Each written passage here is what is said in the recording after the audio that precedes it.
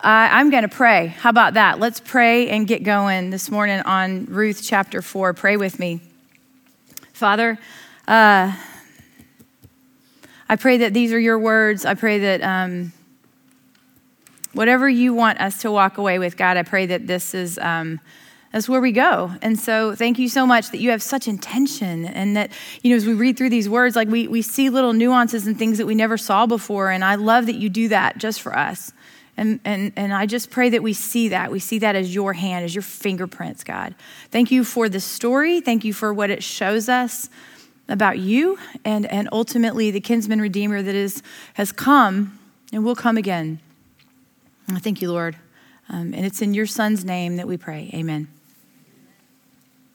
Okay, open your Bibles to Ruth chapter 4. Can you believe? We're like rounding third. How about that? Baseball reference. World Series, yeah, how about that? I don't even do baseball.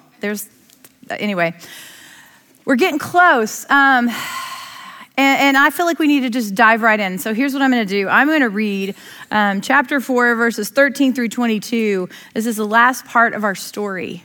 And I'm going to read it to you, and then I'm going to take a right turn. Okay, so there we go. There's that.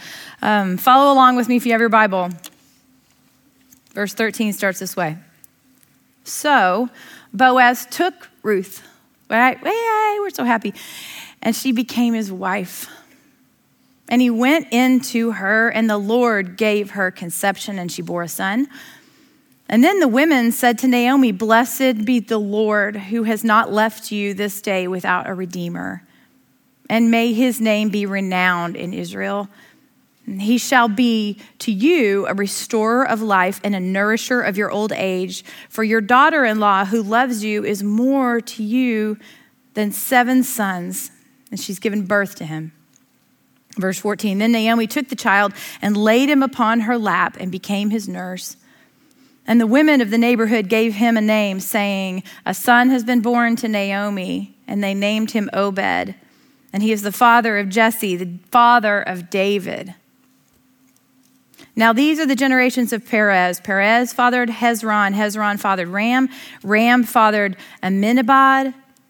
Amminadab fathered Nahshon. Nahshon fathered Salmon. Salmon fathered Boaz. Boaz fathered Obed. Obed fathered Jesse. And Jesse fathered David. And if you're like me, the first time you read that, you were like, okay, I don't know those people, right? I don't know those names. I don't know what they mean. But here's what I want you to know. This section is so incredibly full with good news. It's like over and over, like these verses, these little phrases, the Lord gave her, like they realize like the fact that she's having this baby wasn't just chance. It wasn't just luck. It wasn't just karma. It was God saying, I got you. I got this. Yeah. That phrase, blessed be the Lord, he has not left you. These women are praising God on behalf of Naomi. They know remember when she came back? Remember what her name was? Bitter. And now look what God's done. He's laid this baby in her lap, and she gets to essentially be this crazy grandma, right? And love this baby. We see that there's this new redeemer mentioned, and that's Obed, and you'll talk about that a little bit more when you go over your homework, that all of a sudden now, this is like, whoa, surprise of the story. This new redeemer is going to be a restorer of life and a nourisher of her old age. It's like all these words are just awesome, right? It's like chapter 1 is so long ago. We forgot about all the funerals and the famine. And now we're in chapter 4. And now we get to see Boaz become the father and ultimately the grandfather to the greatest Israelite king that ever lived, King David. So when they would have seen the words, Obed fathered Jesse and Jesse fathered David, they would have been like, what? Because remember, the story took place, but then it was retold, right? It was retold years later, and we suspect it was probably actually retold during the days of King David's reign. And so this is like a twist at the end, and then it's like mic drop, right?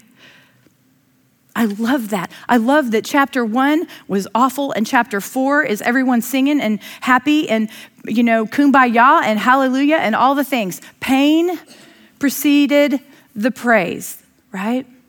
Now we're in the praise. As I was getting ready for this lesson, though, I started thinking, like, for some reason, you don't need to get inside my head when you see me prepare for this, because it is crazy. Let's just say that. I couldn't get there. I mean, I was like, this is great news. I'm super happy and stuff. But like, I just kept hearing this question in my head, you know?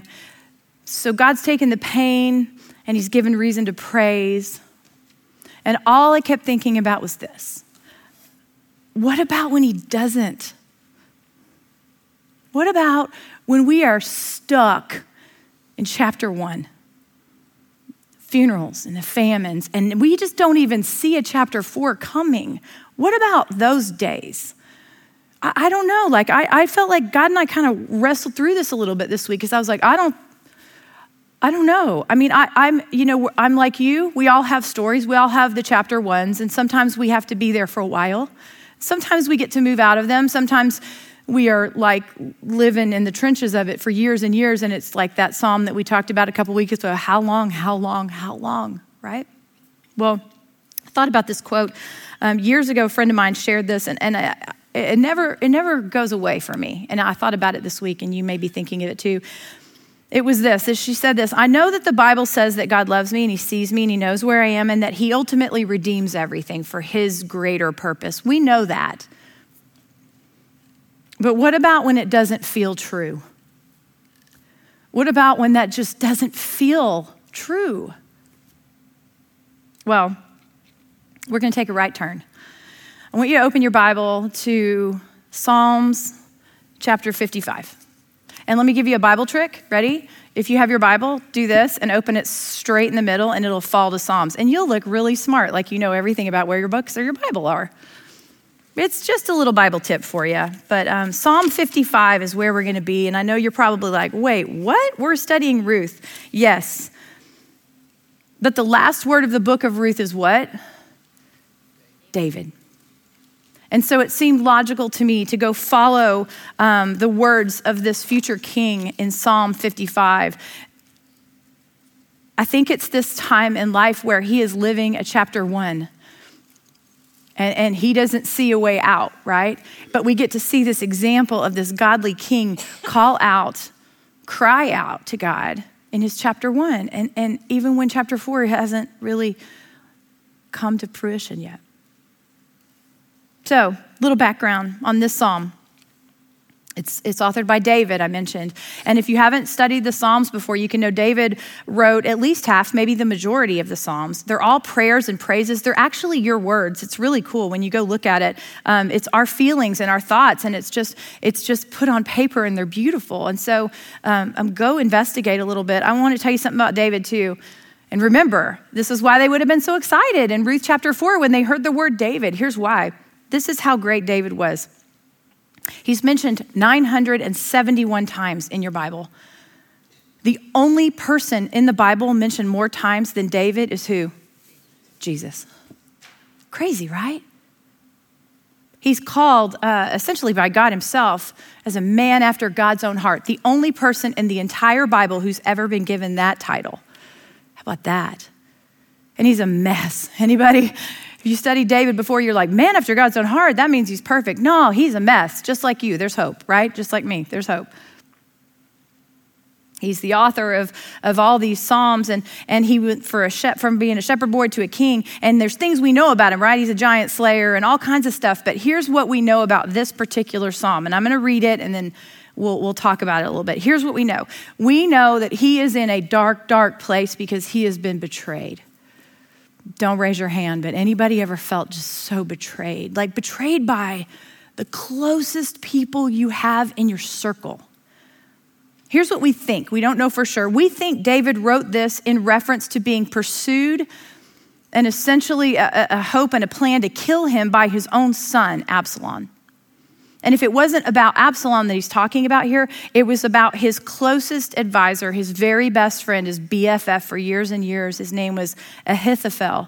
And he was the one actually advising Absalom, like, hey man, we need to take David down. We need to kill him. We need to take everything because it's not fair what you've had to endure. And let's just take him down. And so they are chasing him, and David is completely broken because of this betrayal, okay?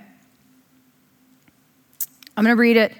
Just listen. If you want to follow along, that's cool. But I want you to just hear the whole story. Just try to listen to the whole story, okay? And then we're going to pull back and we're going to see what we can learn from Psalm 55, from the words of King David, about those times when we just don't feel like God's going to redeem it, you know?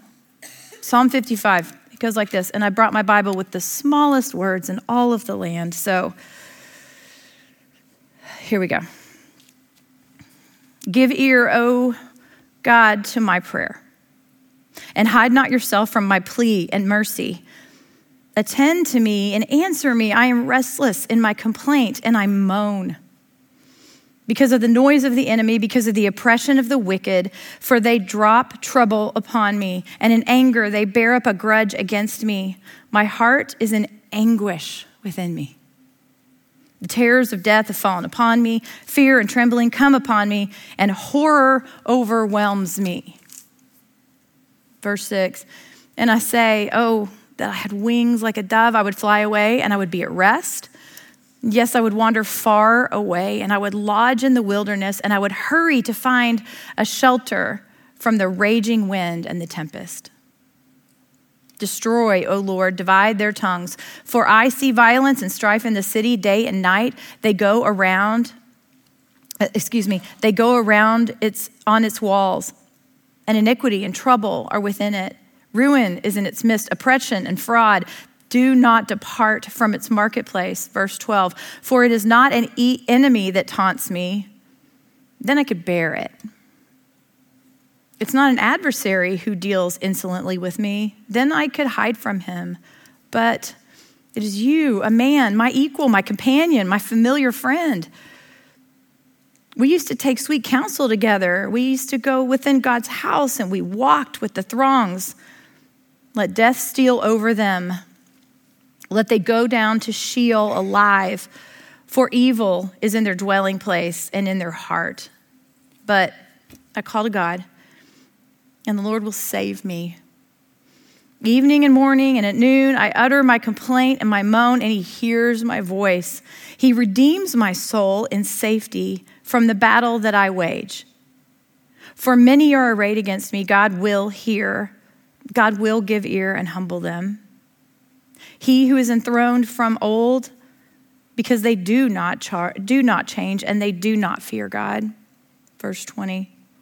My companion stretched out his hand against his friends, and he violated his covenant. His speech was smooth as butter, yet war was in his heart.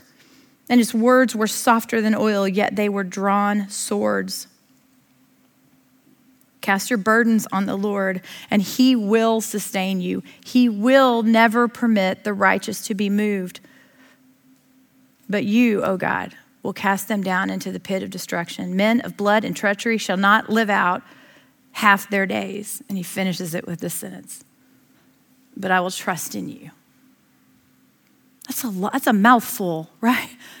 There's a lot going on there. Here's the thing. I think David's words in this utter despair and this broken betrayal have a lot to say to us today. I don't know if you are in chapter 1. If you are not, dwelling in the world of funerals and famines and just brokenness and uncertainty and seeing no hope, if you're not, then someone probably sitting next to you is. Someone in your house probably is. I wonder, if it's not betrayal for you, what is it? What is it that just doesn't feel true that God is going to redeem? Is it that you've got a marriage disintegrating? Is it that justice is not being served? Is it that you got loved ones that leave? Is it that there's a diagnosis on the horizon that is not hopeful? Is it that there's not healing happening? Is it that there's not a pregnancy coming, or is it one that ended? Is it a healing that's not coming? I don't know. It could be grief, anguish, depression, stagnancy. Gosh, it could be boredom. I don't know what the thing is, but there are things that absolutely rob us from the joy that we see in chapter 4 of Ruth. Seeing the baby landing in Naomi's lap when she's been so empty, right? We are robbed of that often. And so I wonder, what can David teach us through this psalm? Look, think about your place. Think about your chapter 1. I don't know where it is.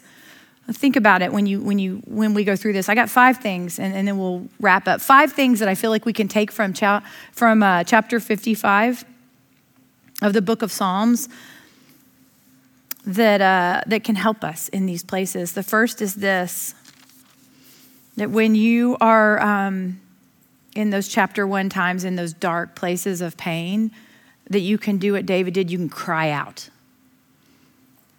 First thing, cry out. Verses 1 and 2, he says, "Give ear to my prayer, O God, and hide not yourself from my plea for mercy. Attend to me and answer me. I am restless in my complaint." He says, give ear. Don't hide yourself. Attend to me. I'm restless. Listen to me. I love that David starts out, he's a man after God's own heart, and he's telling us right here, you still got to cry out, and you got to beg, and you got to plea, you know? Our betrayal that we deal with, or our brokenness, you know, our chapter 1 stuff, it overwhelms us, doesn't it? That's what we see here with David. He's overwhelmed, and he feels like trust is destroyed with people. And sometimes we let that carry over to God, right? Because we get real mad because he's not giving us what we think we deserve or what we want. And it makes us feel alone and exposed and vulnerable, right? All these things.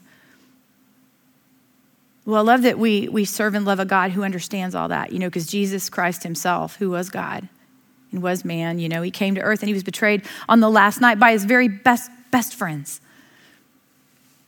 Well, he understands. Cry out to him. The second thing I would say is retreat. Retreat. Verses 6 through 8, we see something here, and I want to point out, I think there's a difference. I think in verses 6 through 8, it's like, I feel like David is saying, I need to escape. I want to escape. I want to go away and not face this, right? But I think we have to kind of reframe it. Verses 6 through 8, he says this, "And I say, oh, that if I had wings like a dove, I would fly away and I would be at rest. Yes, I would wander far away and I would lodge in the wilderness. I would hurry to find a shelter from the raging wind and the tempest." Look, there is a difference from escaping and retreating. And so if you need to get away, get away. Because when we're in these terrible, dark places, sometimes we need to refuel, amen? We need to rest. We need to retreat. But there's danger when we try to escape. You see, it's okay to be honest. It's okay to be honest before God and say, I just want to be done with this.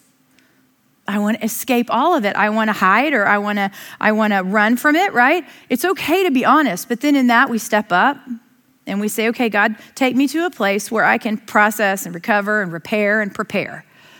And that's retreat. It's okay to pull back.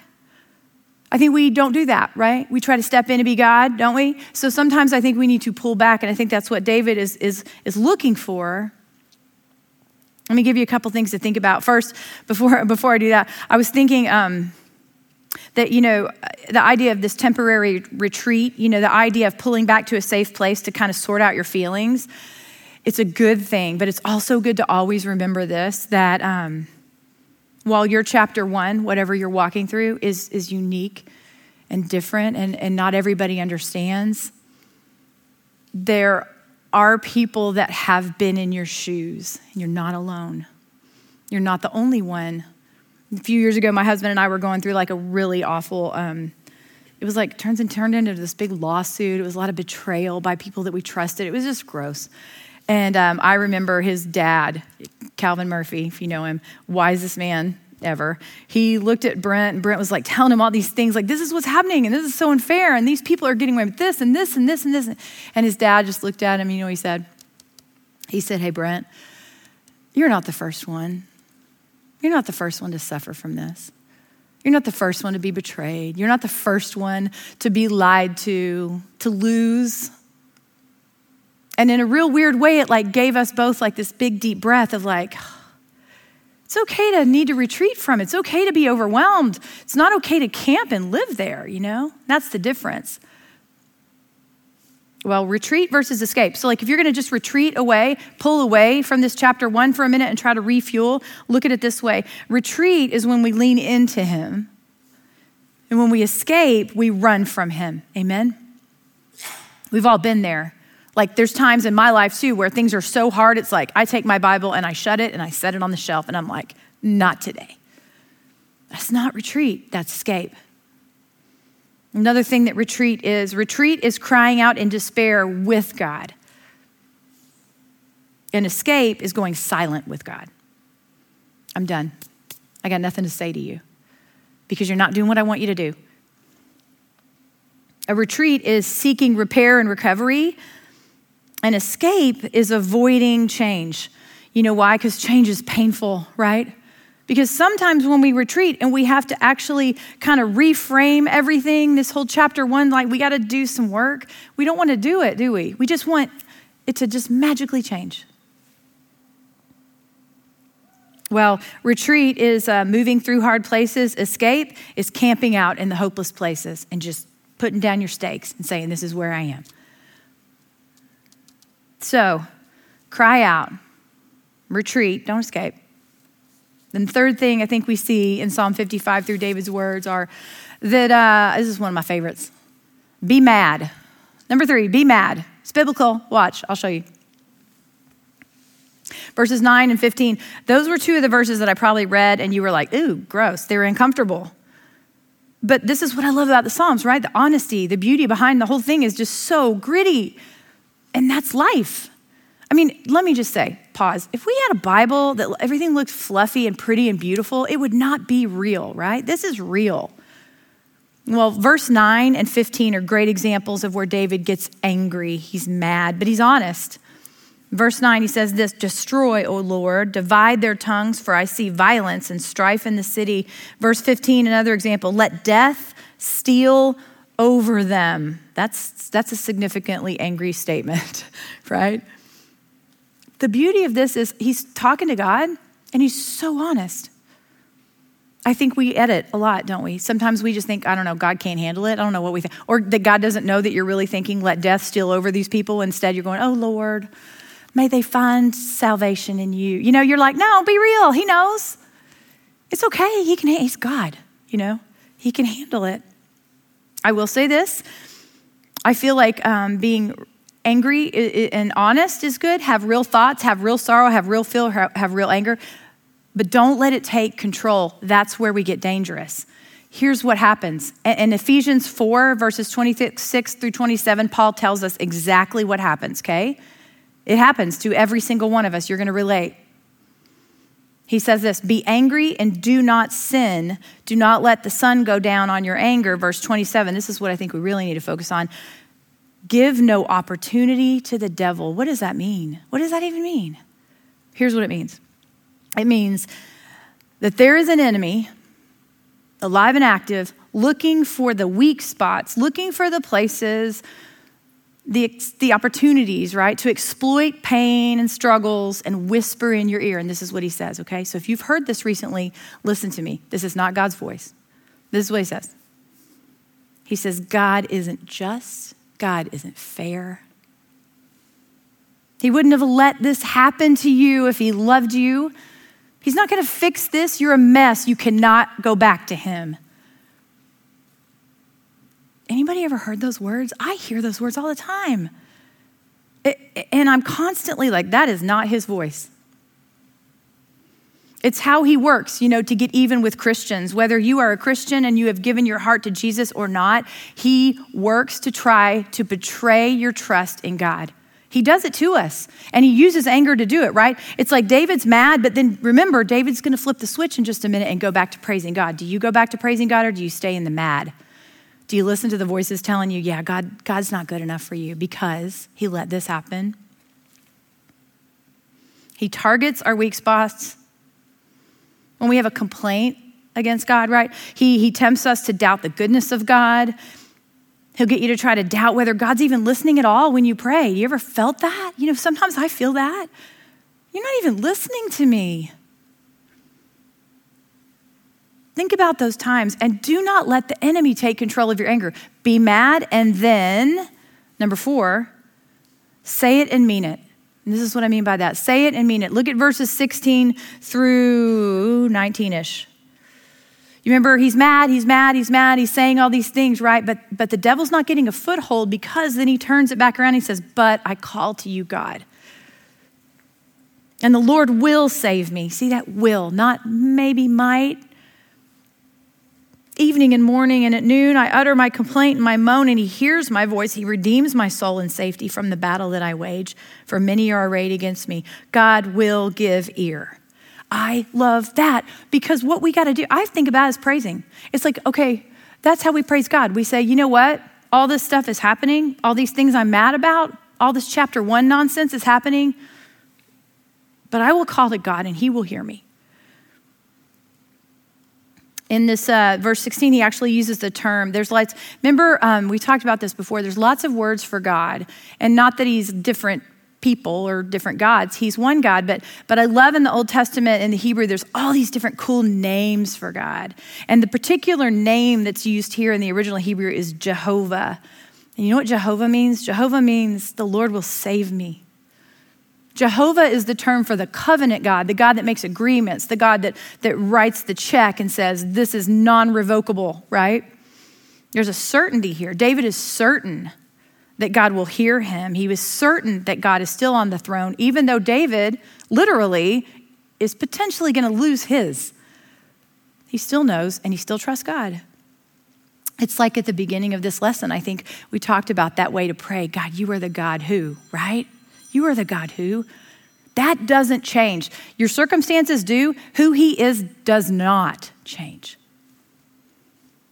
I think about how David said, he hears my voice, he redeems my soul. Sometimes this is the hardest part, amen?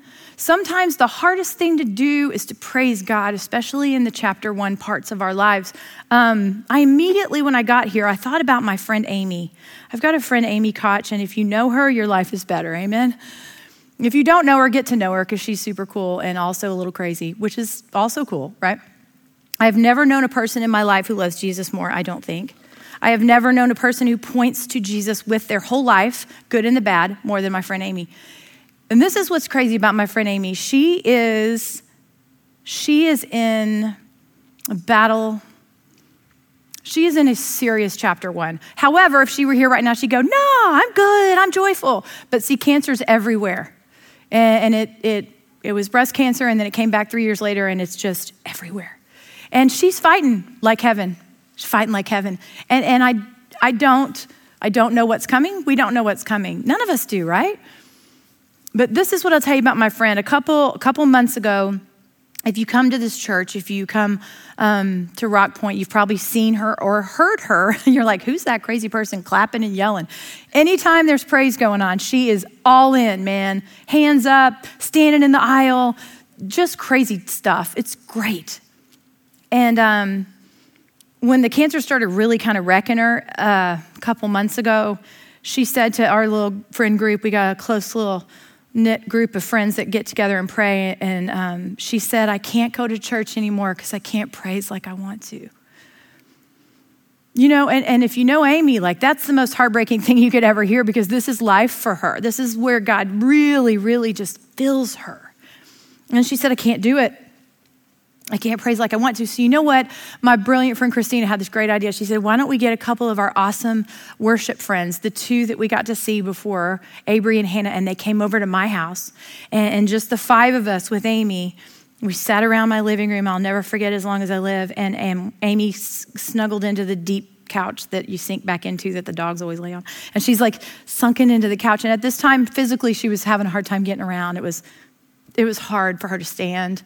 It was just hard. And she sunk back into the couch, and Avery and Hannah just started playing, you know, and the 5 of us just were singing. And then I hear this. Like, she didn't stand up and do her Amy stuff because she just couldn't praise that way right now, you know? But what I heard was this. I heard this. And I have video to prove it. I'll have to show you sometime.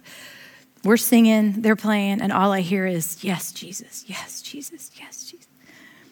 Over and over and over. And it was so crazy because it was like Amy wanted to praise God a certain way, and she couldn't do it. And I think about those times in life, right, where we're struggling, we're really having a hard time. It may not be cancer for you. It may be your home. It may be your marriage. It may be your job. It may be, I don't know, maybe loss. But there's times, right, where we don't get to praise like we want to praise. And I think when we can't stand, we sit. When we can't sing, we moan. Amen. When we can't walk, we limp. When we can't laugh, we cry. I just think right here, this is David going, I'm going to say it and mean it because he will hear me. He is my God. Even when it doesn't look the way I want it to look, even when verses 9 and 15 don't just go away, poof, everything's good. He's still in chapter 1. He's just got to praise differently, but he's got to mean it. That's what Amy's doing.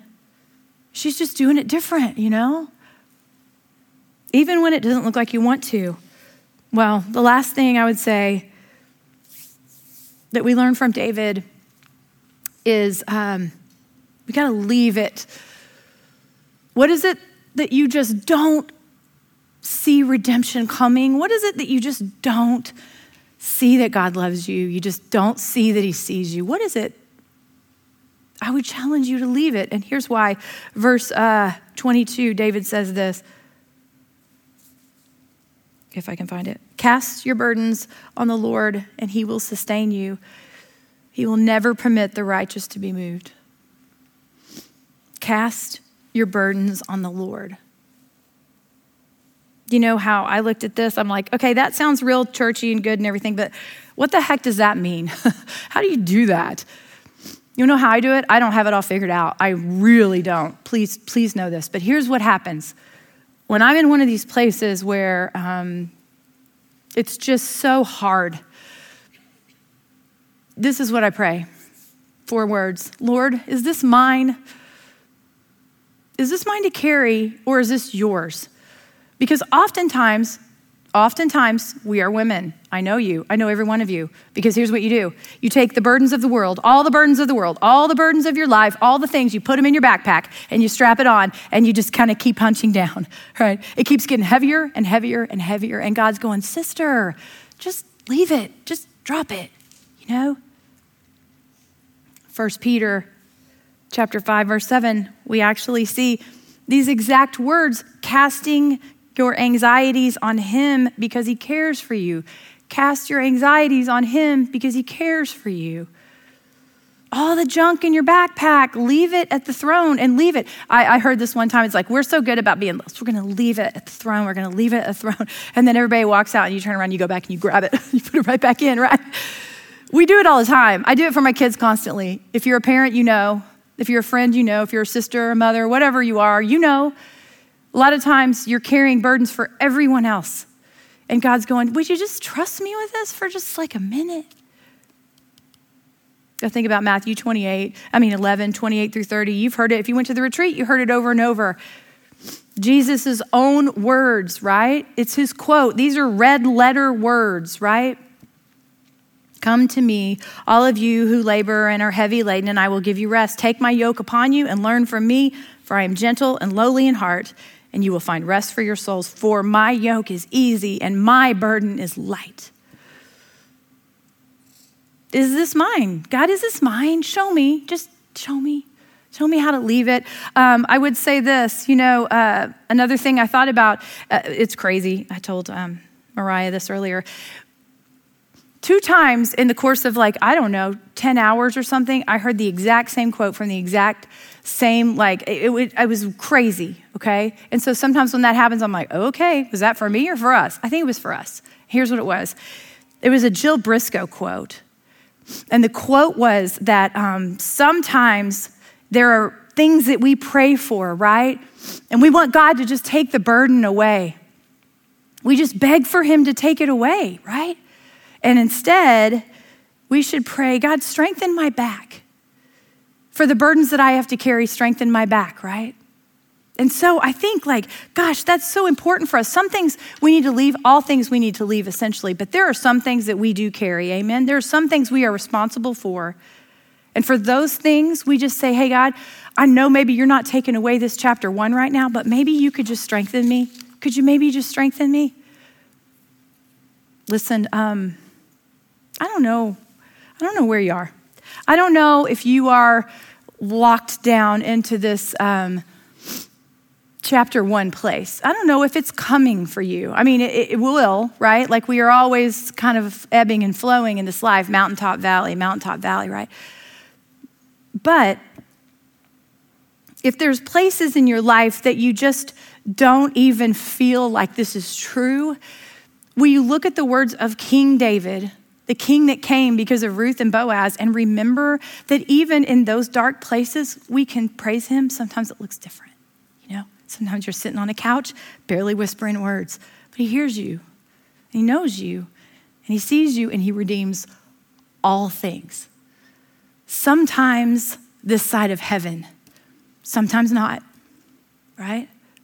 Well, I want to share some words with you before we go, and I've probably read from this book before to you. It's the blue book. It used to have a blue cover, but my Labradoodle took control of it, and now it has this.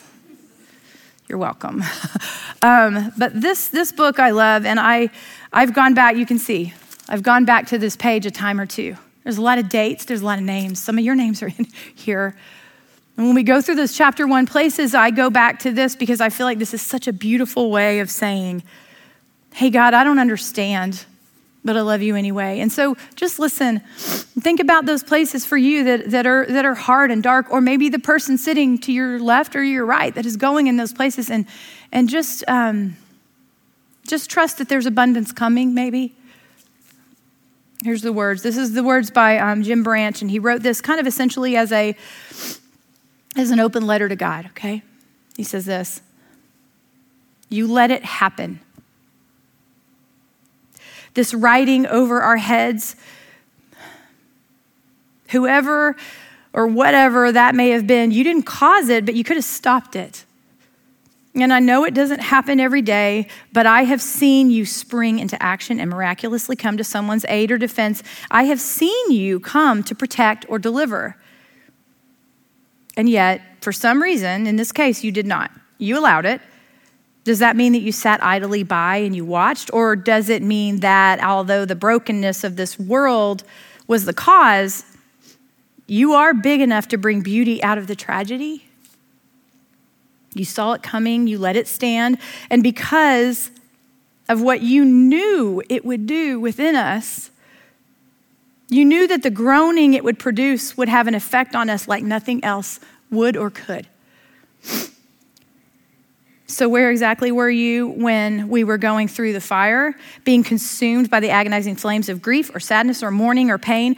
What were you doing when the mighty waters were like rushing over our heads? They swept us under and we struggled and fought to survive and keep our heads above water. Were you with us in some mysteriously hidden way that we were not able to completely comprehend at the time? Were you in the midst of the fire with us, shielding us from the fury of the flames? Were you in the middle of the raging currents, beside us, holding us up, keeping us afloat? After all, you know what the groaning is like. In fact, you know it like no other. Did it break your heart to have to watch the writing over us unfold, to know the depths of the pain that we were going through and not intervene? How hard it must have been. When we were in the midst of the groan, it's hellish. And it's hard to believe or even consent to the fact that something good might possibly result from the chaos and brokenness. Much less to think that it could possibly be abundance. That's the most unthinkable thing. Yet all of us, on the backside of this writing over, we usually have to admit that something took place within us or among us that could not have happened any other way. We would never have chosen the path in a million years, nor would we do it again if we had to. But we can't deny the beauty of the new place where we eventually arrived. There have been a lot of groaning going on lately. And it seems to be coming from every direction. And I guess it's true that each one of us sits beside a pool of tears, and it's so hard to watch the groaners groan and the mourners mourn and the strugglers struggle and not be able to do anything but pray. It's so tempting to try to come in and rescue, carry the backpack, right?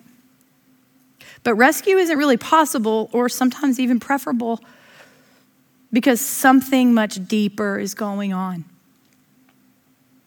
In the words of Gerald May, there's no way out, only through. Something deep and wonderful happens in the going through.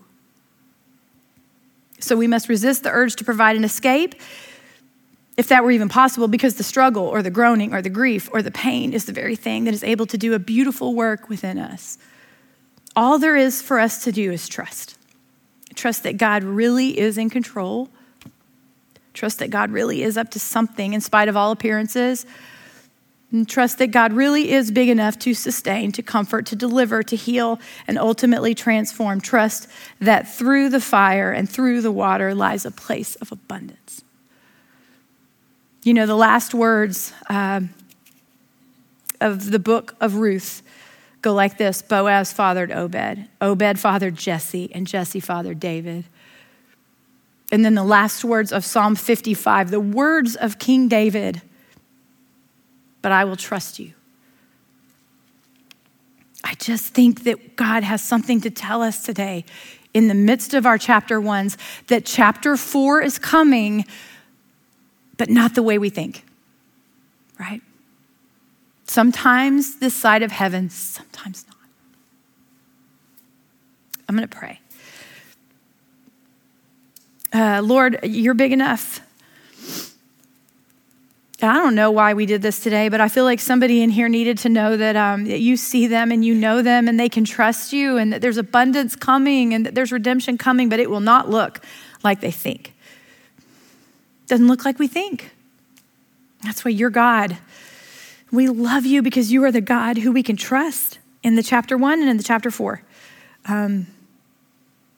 You let it happen sometimes, God. And even when you do, we want to trust you. And sometimes it doesn't feel true. And it's okay for us to say that to you. And I love that you are a God who loves us so much that you're like, come on, tell me all the things. Thank you. God, remind us that we can know who you are. You are who you say you are. You are Jehovah. Father, even when we don't feel it, remind us what we can know. And I thank you so much that you love us enough to come down into this world, into this life, and endure and go through the things that we go through. You know every pain. You understand every struggle. And so, Father, I pray that we can lean into you instead of running away from you. And so wherever we are, God, in this crazy life that we have, I pray that you are with us and make it so very clear that you are. And it's in your Son's name that we pray. Amen.